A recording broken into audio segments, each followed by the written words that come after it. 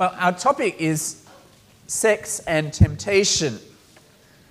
And it's a topic that will be deeply personal for each one of us here this evening. It's a topic that touches on our deepest longings, a topic that may recall for us joyful memories or perhaps despairing memories, or the deepest of guilts.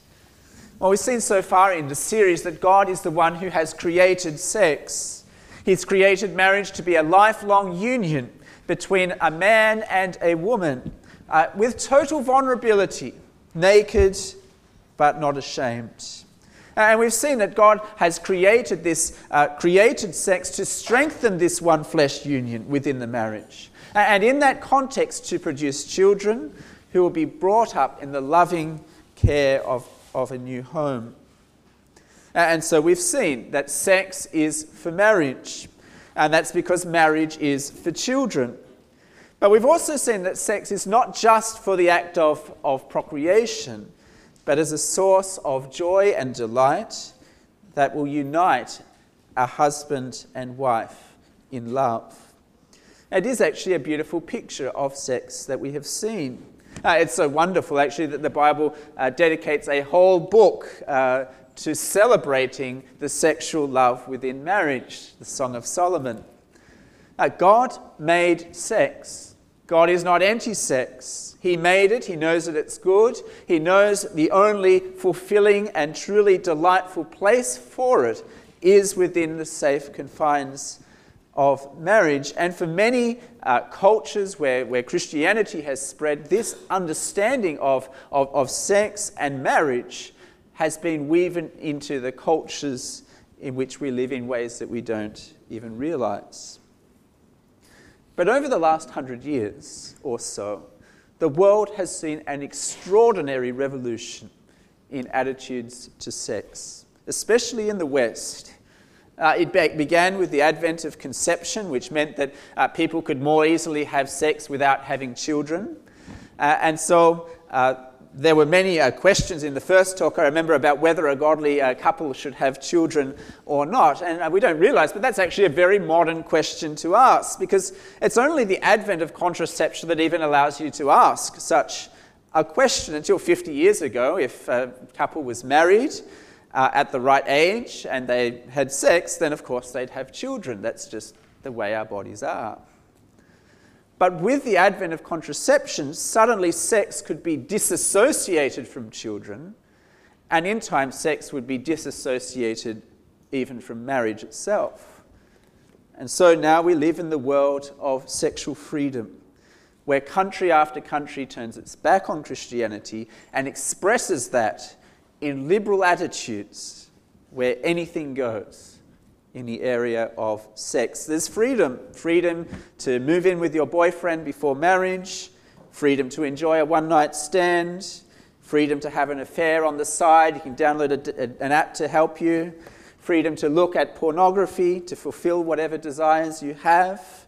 And of course, in many cases, though, this freedom has not led to freedom. It's actually led to bondage. It's led to the degrading of women. It's led to the sexualization of television. It's led to the enslaving of women in the sex trade, the addictions of pornography, the pains of unfaithfulness. And suddenly we find in the world that we live in that what God has created to be so beautiful in marriage has become very ugly indeed. The world turns its back on God, and suddenly it finds its desires twisted, destructive, and enslaving.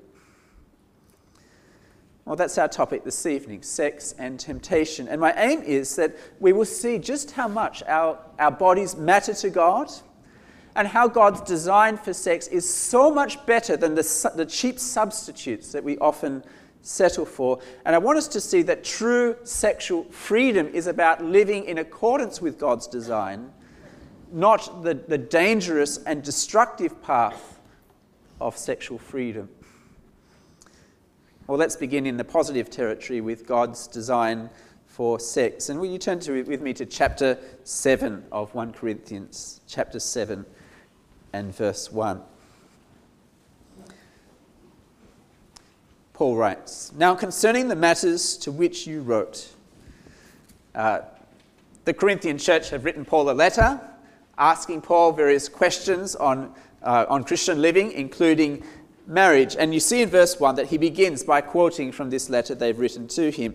Now, concerning the matters about which you wrote, it is good for a man not to have sexual relations with a woman. Now, it's a quote that we saw last week that Paul would agree with in part. For provided that we can be self-controlled, singleness is better than marriage in providing the context for undivided devotion to the Lord. For some it is good to refrain from marriage and therefore to refrain from sexual relations. But notice Paul only agrees in part. Verse 2. He says, but because of the temptation to sexual immorality, each man should have his own wife and each woman her own husband. So Paul sees here a very real temptation for sexual immorality for those who do not have a proper outlet for godly sex within a marriage. Now, when he says each man should have his own husband or his wife, he doesn't mean that you should find one. You've already got one. He means it's a euphemism, right? He's saying sleeping together. And by sexual immorality here, Paul means any kind of sexual stimulation outside of a marriage, whether that be fornication, sex before marriage, or adultery, wrong sex to someone that you're not married to, or homosexuality, same-sex, or incest, sex with a close relative, or pedophilia, sex with a child, bestiality, sex with an animal. Any of those things qualify under this big category, sexual immorality.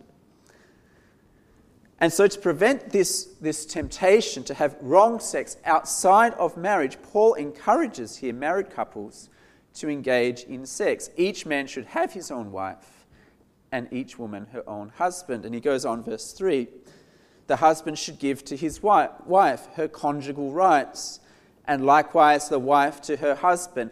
Conjugal rights means marriage rights. And again, he's talking about sex. Goes on, verse 4, the wife does not have authority over her own body, but the husband does. Likewise, the husband does not have authority over his own body, but the wife does.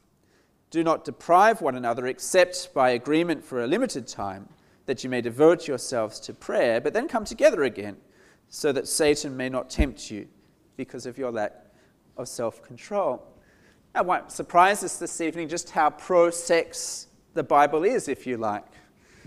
Within marriage, the Bible sees sex as an essential ingredient that is to be desired and even to be commanded. Sexual pleasure within a marriage is good. It is essential. We saw that in Proverbs chapter 5 on the screen. The writer says, let your fountain be blessed. Rejoice in the wife of your youth, a lovely deer, a graceful doe. Let her breast fill you at all times with delight. Be intoxicated always in her love. A husband and wife are meant to pursue the pleasures God has created for that relationship. Sex is good. But notice how countercultural this understanding of sex is, not only in the first century, but today. Remember, the first century was a patriarchal society. There were all kinds of things there that women couldn't do. And notice that even in the Bible's structure for marriage, the husband is the head and the woman is the helper. But notice here the wonderful mutuality between them. The husband's body belongs to the wife just as much as the wife's body belongs to the husband. Each has authority over the other. And he says that the married couples must not deprive one another of each other's bodies. He's saying it's not about whether or not you're in the mood. Or there'll be times you come home from work and you're exhausted, or you've been home the whole day with looking after the children, doing the housework, and the last thing that you have on your mind is engaging in sex. But here, the Bible's view of sex is so revolutionary. Here, this view of sex is not about me. Sex is not about fulfilling my desires or my needs. Sex is about serving the desires of my spouse, even with my body. And isn't this a wonderful design for sex? her joy is found in giving pleasure to her husband. His joy is found in giving pleasure to his wife. That will be the best sex of all. It won't be boring. It'll be exciting. Certainly not the selfish and tainted sex that is all about me. Now notice Paul doesn't say here to couples that you need to claim your rights. So you say that, Paul writes here, right? You must give your body to me. He talks about giving yourself to the other person, not demanding that they give to you. And so husbands, if it's your joy to bring her satisfaction, then you will be sensitive to what she needs and wants.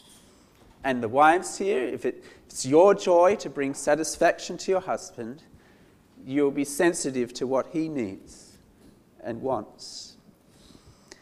I guess here's an encouragement for the married couples among us to keep working at your sex life.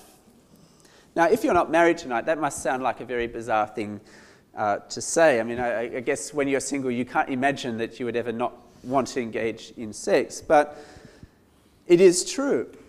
Intimacy in a marriage takes effort. The intimacy of sex takes a lot of effort because we are naturally sinful creatures who are consumed with ourselves and with our own desires and not about serving other people. And Paul really emphasizes the importance of this because to give up on a sexual relationship with your spouse is then to open up yourself and your spouse to all kinds of temptations to look elsewhere for the fulfillment of intimacy and love. I'm not saying that temptation is right, but the temptation is real. Marriage research tells us that the problems in a marriage first show up in the bedroom.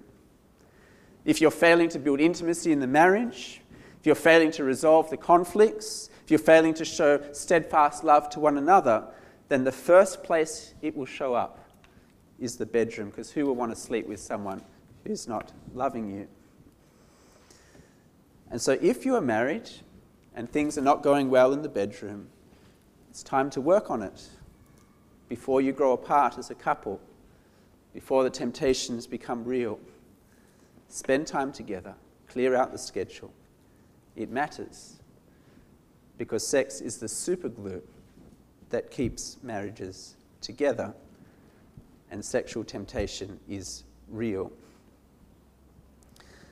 Well, that's point one, God's design for sex. And we come to point two now then to the issue of sexual immorality. And the context we saw in chapter 5 is where there has been this gross case of sexual immorality in the church. A man has been sleeping with his his mother-in-law, stepmother, and instead of disciplining him, the church is actually celebrating their relationship. And Paul writes to them in the strongest of terms, doesn't he? Just look back to chapter 5 and verse 9, what he says to them. I wrote to you in my letter not to associate with sexually immoral people, not at all meaning the sexually immoral of this world or the greedy and swindlers or idolaters, since then you'd need to go out of the world. But now I'm writing to you to not associate with anyone who bears the name of brother if he is guilty of sexual immorality or greed or is an idolater, reviler, drunkard or swindler, not even to eat with such a one. And so Paul expects the church to take drastic action against this case of sexual immorality, or indeed any case of gross evil in the church. He expects them to break off fellowship with any person who is living hypocritically like this, denying their faith by their actions. Now, they're to take this action not in a spirit of arrogant judgmentalism, but motivated by love, showing the person the seriousness of their sin and the necessity that they repent. Well, that's the context, and now he turns to address the issue theologically in verses 12 to 20 of chapter 6. Chapter 6, verse 12. And in verses 12 to 14, he starts addressing the statements that they have made to justify their sexual freedom. Look at verse 12. All things are lawful for me, but not all things are helpful. All things are lawful for me, but I will not be enslaved by anything. This is probably a quote from some people in the church who felt that they were above moral rules. Perhaps because the Old Testament law no longer applies to them anymore, they're saved by grace, then they can do whatever they want with their bodies. All things are lawful. And of course, Paul agrees in that sense. Christians are not under the Old Testament law. Christians are free. We're saved by grace. We're not saved by works. But he totally disagrees with them that freedom means that we can live however we want. Paul gives two reasons. First reason, not all things are helpful. Not all helpful for me, not all helpful for others. We'll see a bit later, sexual sin is a sin against my own body. But it's also a sin against the Lord. It's a sin against my future spouse. It's a sin against the person that I've committed it with as well. And I think sometimes especially with sexual sin, we deceive ourselves into thinking that no one will get hurt by it. What does it hurt to look at a few pictures on the internet? No one will ever know. What does it matter to sleep with my boyfriend or girlfriend before we're married? Anyway, we love each other.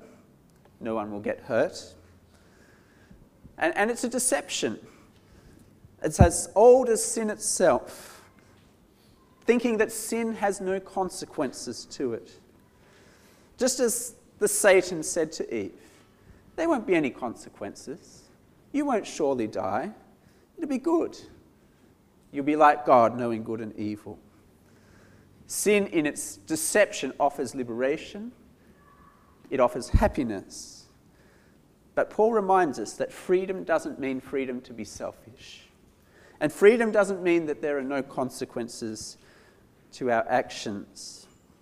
Perhaps we can zoom in on pornography for a moment. It's very easy to forget, isn't it, that the people on the screen are real people with real lives, and that some of them have been enslaved, and many of them are depressed and on drugs. Some have been sold into prostitution with awful consequences for their lives. We forget that pornography affects how we look at other people, how we relate to other people. And we certainly forget the future consequences it will have when we have to finally tell our spouse or our future spouse of our habit and see them cry and see them feel betrayed. Indeed, it may end up costing us the relationship that we so desire. See, sin always has consequences to it. Consequences for ourselves and consequences for others. Not all things are helpful. But Paul gives a second reason there in verse 12. All things are lawful for me, but I will not be enslaved by anything. And what he's saying here is, look, sexual freedom is not real freedom. It actually turns out to be enslaving.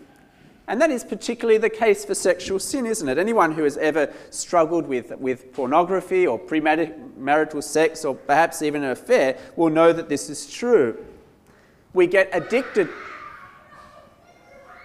I think they're just having fun. Never mind. Don't think there's an issue. But we get addicted to sin, don't we? We say we're going to stop this time. We won't do it again, we tell ourselves. And then it happens again and again. Because the sin enslaves us. We can't say no. I will not be dominated by anything. Or they have a second justification in verse 13. Food is meant for the stomach, and the stomach is for food. So evidently there's some people in the church who thought that their bodies had nothing to do with living a moral life. This classically comes from the Greek philosophy that would have been very prominent in Corinth at the time. It's probably related to, in chapter 15, where they deny the bodily resurrection at the end. They probably think our bodies don't matter. It's what's spiritual that matters, so what I do with my body, who cares? In a sense, Paul, of course, agrees with the statement. Food is for the stomach, and the stomach is for food. But the problem is the application. Just because the body is created with a natural inclination towards sex doesn't mean that you can use your body however you like. Because, as Paul reminds us, God will judge how you use your body. He says it there, God will destroy both one and the other. On Judgment Day, we'll have to give an account for our lives, including how we've used our bodies. The right way of seeing it is verse 14. God raised the Lord and will also raise us up by his power. The body is not meant for sexual immorality, but for the Lord, and the Lord for the body. See, the true purpose of our bodies is to bring glory to the Lord. That's the conclusion he'll get to in verse 20 when he says, glorify God with your body. True freedom, he's saying, is not to live however you want. That's in fact slavery, because you're enslaved to your selfish desires, which are harmful and addictive and actually end up destroying you.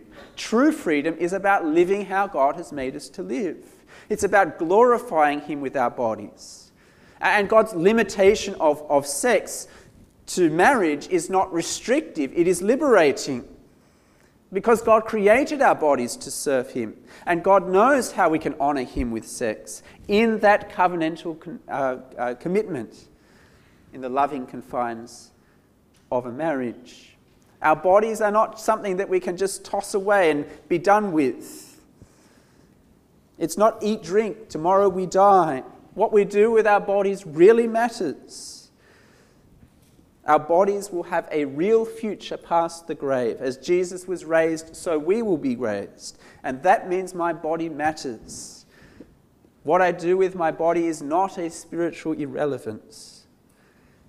To live otherwise is pretty serious stuff. In fact, Paul will go on to say in a moment, it's like having spiritual prostitution. Well, in verses 15 to 20, Paul goes on to explain that Christians are united to Christ. We're actually part of his body. Look at verse 15. Do you not know that your bodies are members of Christ? Shall I then take the members of Christ and make them members of a prostitute? Or do you not know that he who is joined to a prostitute becomes one body with her? For it is written, the two will become one flesh. Now here we get an insight into the purpose of sex. You see, sex is not just a one-off act, such that I can just go on a one-night stand and it won't have any ongoing consequences. We see here that sex is the glue that joins two people together as one flesh. And so God has so designed us as human beings, such that when we sleep with someone else, we crave that intimacy again and again and again. And in marriage, that's perfect, because it leads to an ever-deepening intimacy between the husband and the wife. But outside of marriage, it's terribly destructive. Just imagine I sleep with my boyfriend and girlfriend, and then we break up. It will be worse than crushing, because in a very real way, I've left part of myself behind with them. I won't be able to accept letting them go.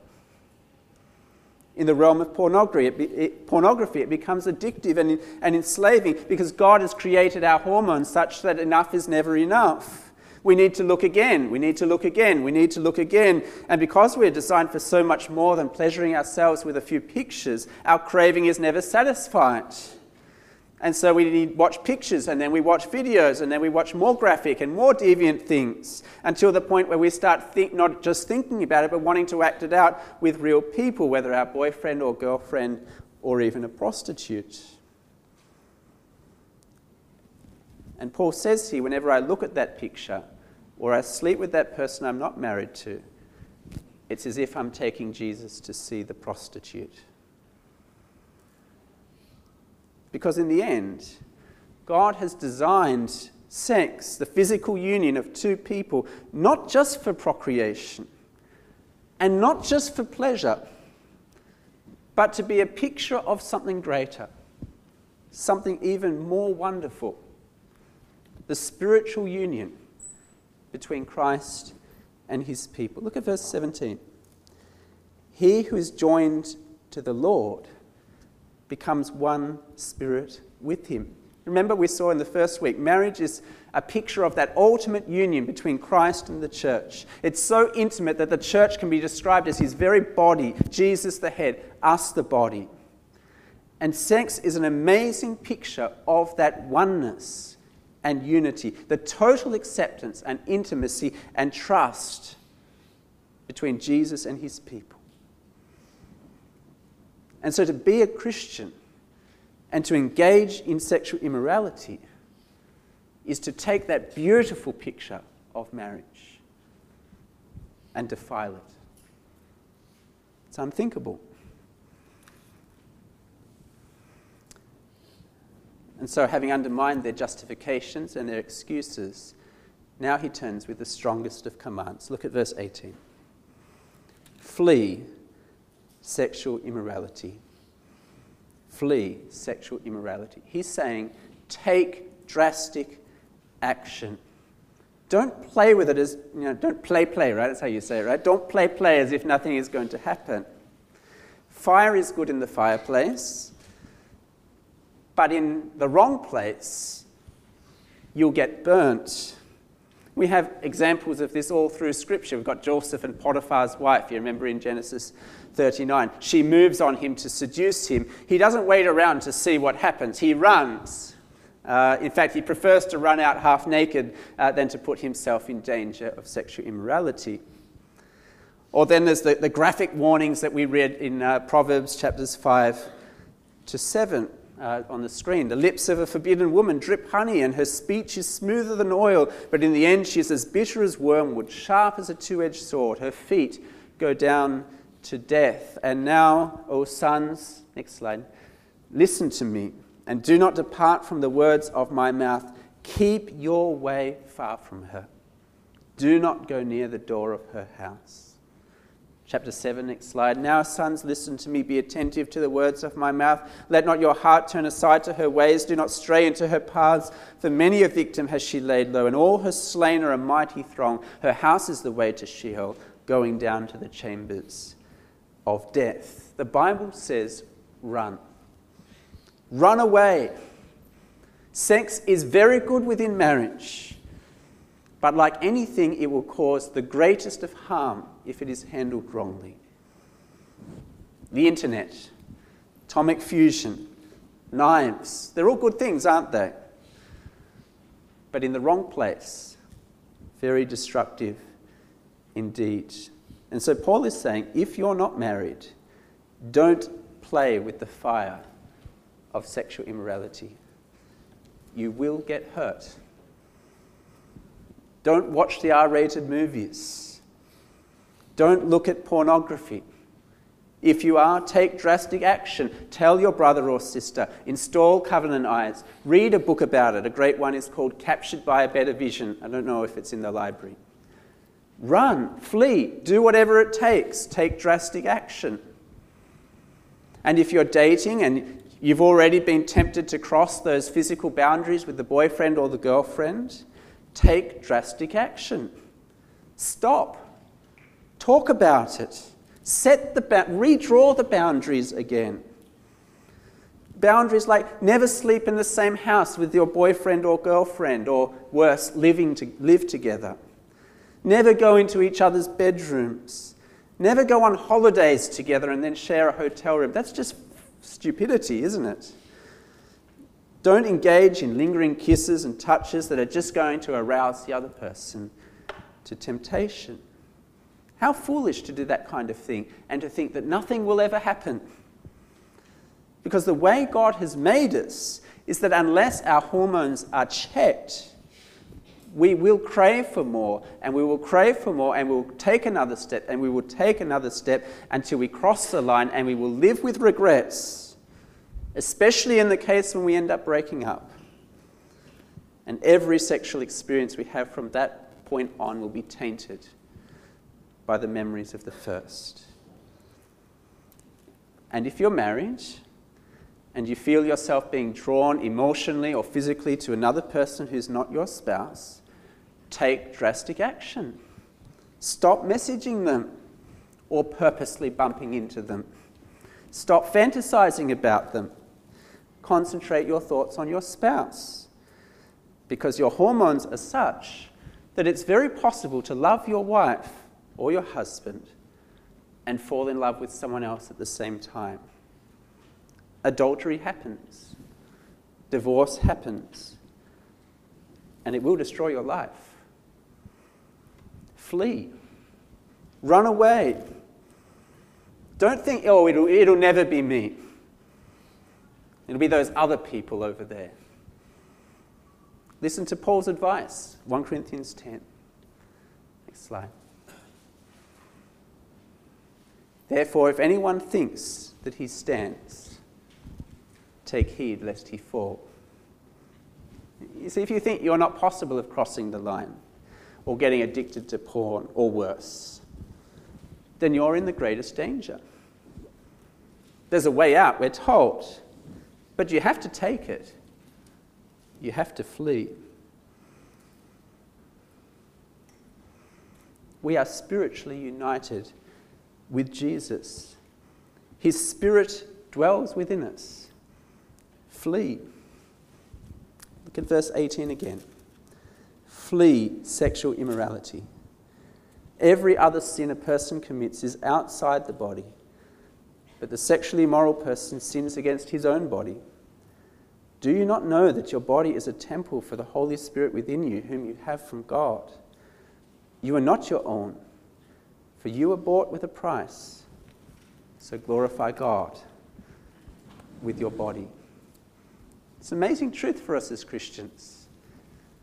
If we are Christian, God the Almighty has taken up residence in our hearts. We are a temple for the Holy Spirit. Just imagine that. What a thought. What a privilege. But just ponder it a bit more. Go back to the Old Testament, where God's people were forbidden from entering his presence, where any stain or defect would make them unclean, and if they entered into his presence as a sinful human being, they would be struck down dead immediately. But the holy, righteous God of the universe sent his Son into the world to take us out of our slavery to sin and death, and to pour out his Spirit upon us so that he takes up residence in our hearts individually, that we individually and together might fulfill everything that the temple stood for, holy and with God. God dwelling in our midst, ruling and directing our lives. And if that is true, how can we go on living in lust and sin? How can we go on ignoring his design for marriage? He wants us to be who we are, a holy temple that glorifies him. Well, brings us to point 3. Drastic action is required. Jesus referred to this in Matthew chapter 5. It's on the screen. Jesus said, "You've heard that it was said, 'You shall not commit adultery.' But I say to you that everyone who looks at a woman with lustful intent has already committed adultery with her in his heart." And so Jesus is saying here that, Jesus is saying that adultery is not just the act of getting into bed with another person. As we start undressing them in our minds, it's as if we've done the act. Now, I suspect as we've pondered these things, whether it's our thoughts or whether it's our deeds, I have no doubt that every one of us here tonight feels immensely guilty, myself included. All of us are sexual sinners, and all of us have failed to be pure in our thoughts and our actions. All of us have thought, said, and done things that we would be ashamed if the other people around us knew what we had done. But these things matter to God. Our bodies matter to him. He wants our lives to showcase to the world his love and his faithfulness. He wants us to take drastic action here to change. And Jesus warns us here that perseverance in sexual sin, indeed any sin, will lead to judgment in hell. Look how the passage finishes. If your right eye causes you to sin, tear it out and throw it away. It's better for you to lose one of your members than your whole body be thrown into hell. If your right hand causes you to sin, cut it off and throw it away. It's better that you lose one of your members than that your whole body go into hell. He's saying better to lose a limb, better to lose an eye, than to be enslaved by the flesh and find yourself in hell. Now, of course, he doesn't mean literally chopping off your hands or your eyes. Please don't do that. He means taking seriously the judgment of God and taking radical action. And so we return to the warning at the beginning of our passage, chapter 6, verse 9. Can you come to chapter 6, verse 9 of 1 Corinthians? Paul says there, "Do you not know? The unrighteous will not inherit the kingdom of God. Do not be deceived. Neither the sexually immoral, nor men who practice homosexuality, neither the sexually immoral, nor idolaters, nor men who practice homosexuality, nor thieves, nor the greedy, nor drunkards, nor revilers, nor swindlers will inherit the kingdom of God." Now, Paul is not talking about the person here who's made a desperate mistake, for which they are sorry, and which they have repented of and turned to Jesus for forgiveness. He's speaking in these verses of the one who embraces the sin as a way of life. And the warning's very strong, isn't it? And very clear. If there is unrepentant sin in my life, a sin I refuse to fight, refuse to renounce, refuse to repent of, then it doesn't matter what I do or say on the outside. It doesn't matter a bit about my church attendance or my ministry. I may not even be a Christian, because that thing is my idol. That is my love that I look to for salvation and satisfaction. And we're very graciously warned here by God. Don't be deceived. The unrighteous will not inherit the kingdom of God. God will not be mocked at the end. So don't buy the lie that it doesn't matter. Be assured that it does, and take it very seriously. I wonder if any of us this evening need to take radical action with our computer, or in our relationship, or in our marriage. Do we need to start glorifying God with our bodies? Well, the passage ends, though, on a wonderful note of hope, and this is where I want to end.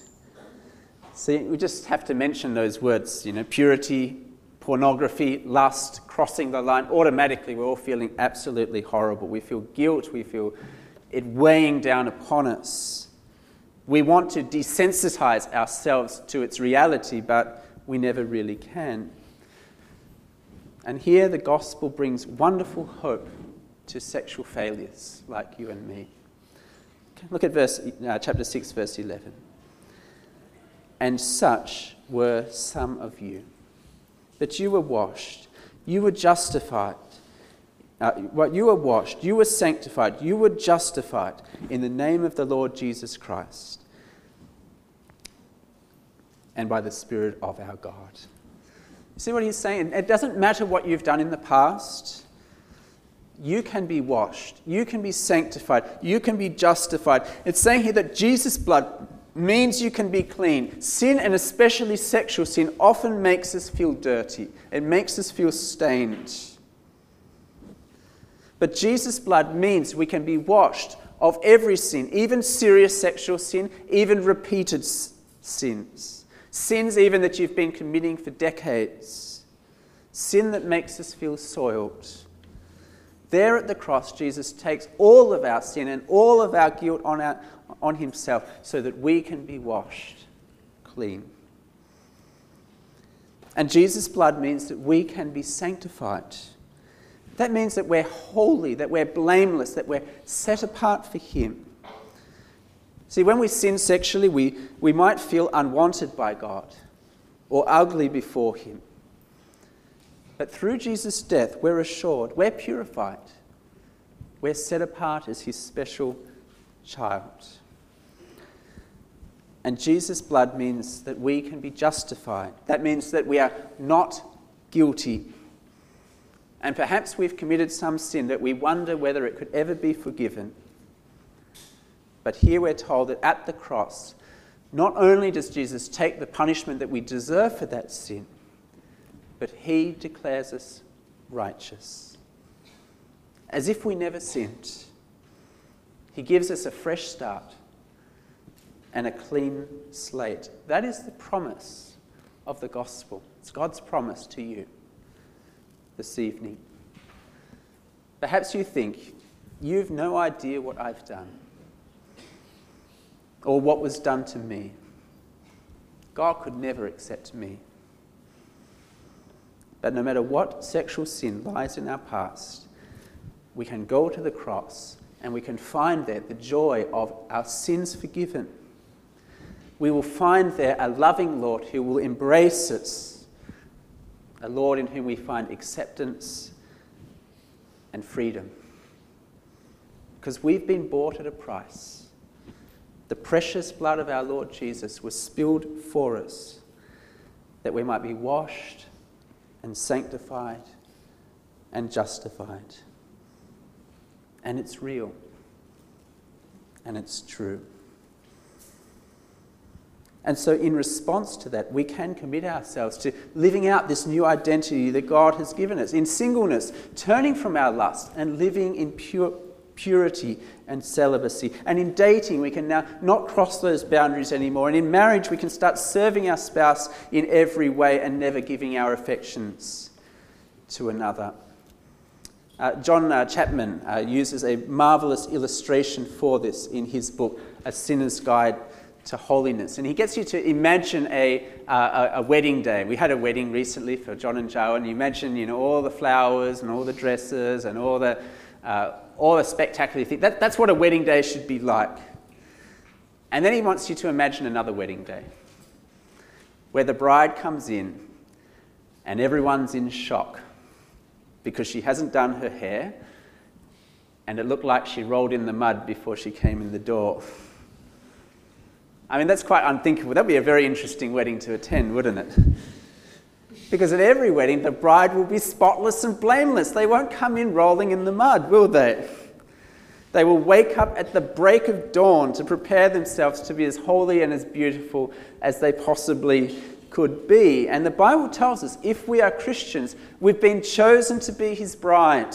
He will walk us down the aisle. He invites us into the most glorious and intimate of unions. He's given his Spirit to live within us, and one day he will bring us home to be married to him. He will bring us home. Revelation pictures this in the most beautiful way. Hallelujah! The Lord our God, the Almighty, reigns. Let us rejoice and exult and give him the glory, for the marriage of the Lamb has come. His bride has made herself ready. It was granted to her to clothe herself with fine linen, bright and pure. The fine linen is the righteous deeds of the saints. Notice God gives us the precious linen. He washes and purifies, etc. But he has given us good works to do, including honouring him with our body. Hebrews says this, strive for peace with everyone and for the holiness without which no one will see the Lord. He reminds us of Esau, who traded heavenly glories for a single meal, and he reminds us not to follow in his footsteps, not to choose sexual temptation for its temporary pleasure and give up this glorious heavenly marriage that can be ours. I've been told many a time that the two fastest roads to hell are money and sex. One person who was very influential in bringing me to church in high school ended up abandoning Christ for same-sex marriage. And another person whom I served with in Sunday school and also my university CF abandoned her faith to start sleeping with her non-Christian boyfriend. It was so sad. It was so tragic even today. And God offers so much more. His design for sex is so beautiful and so pure and so fulfilling and so delightful. He wants us to enjoy it. And so point to all that marriage is for. Don't settle for less. Don't be deceived. Flee sexual immorality and glorify God with your body. Let's pray.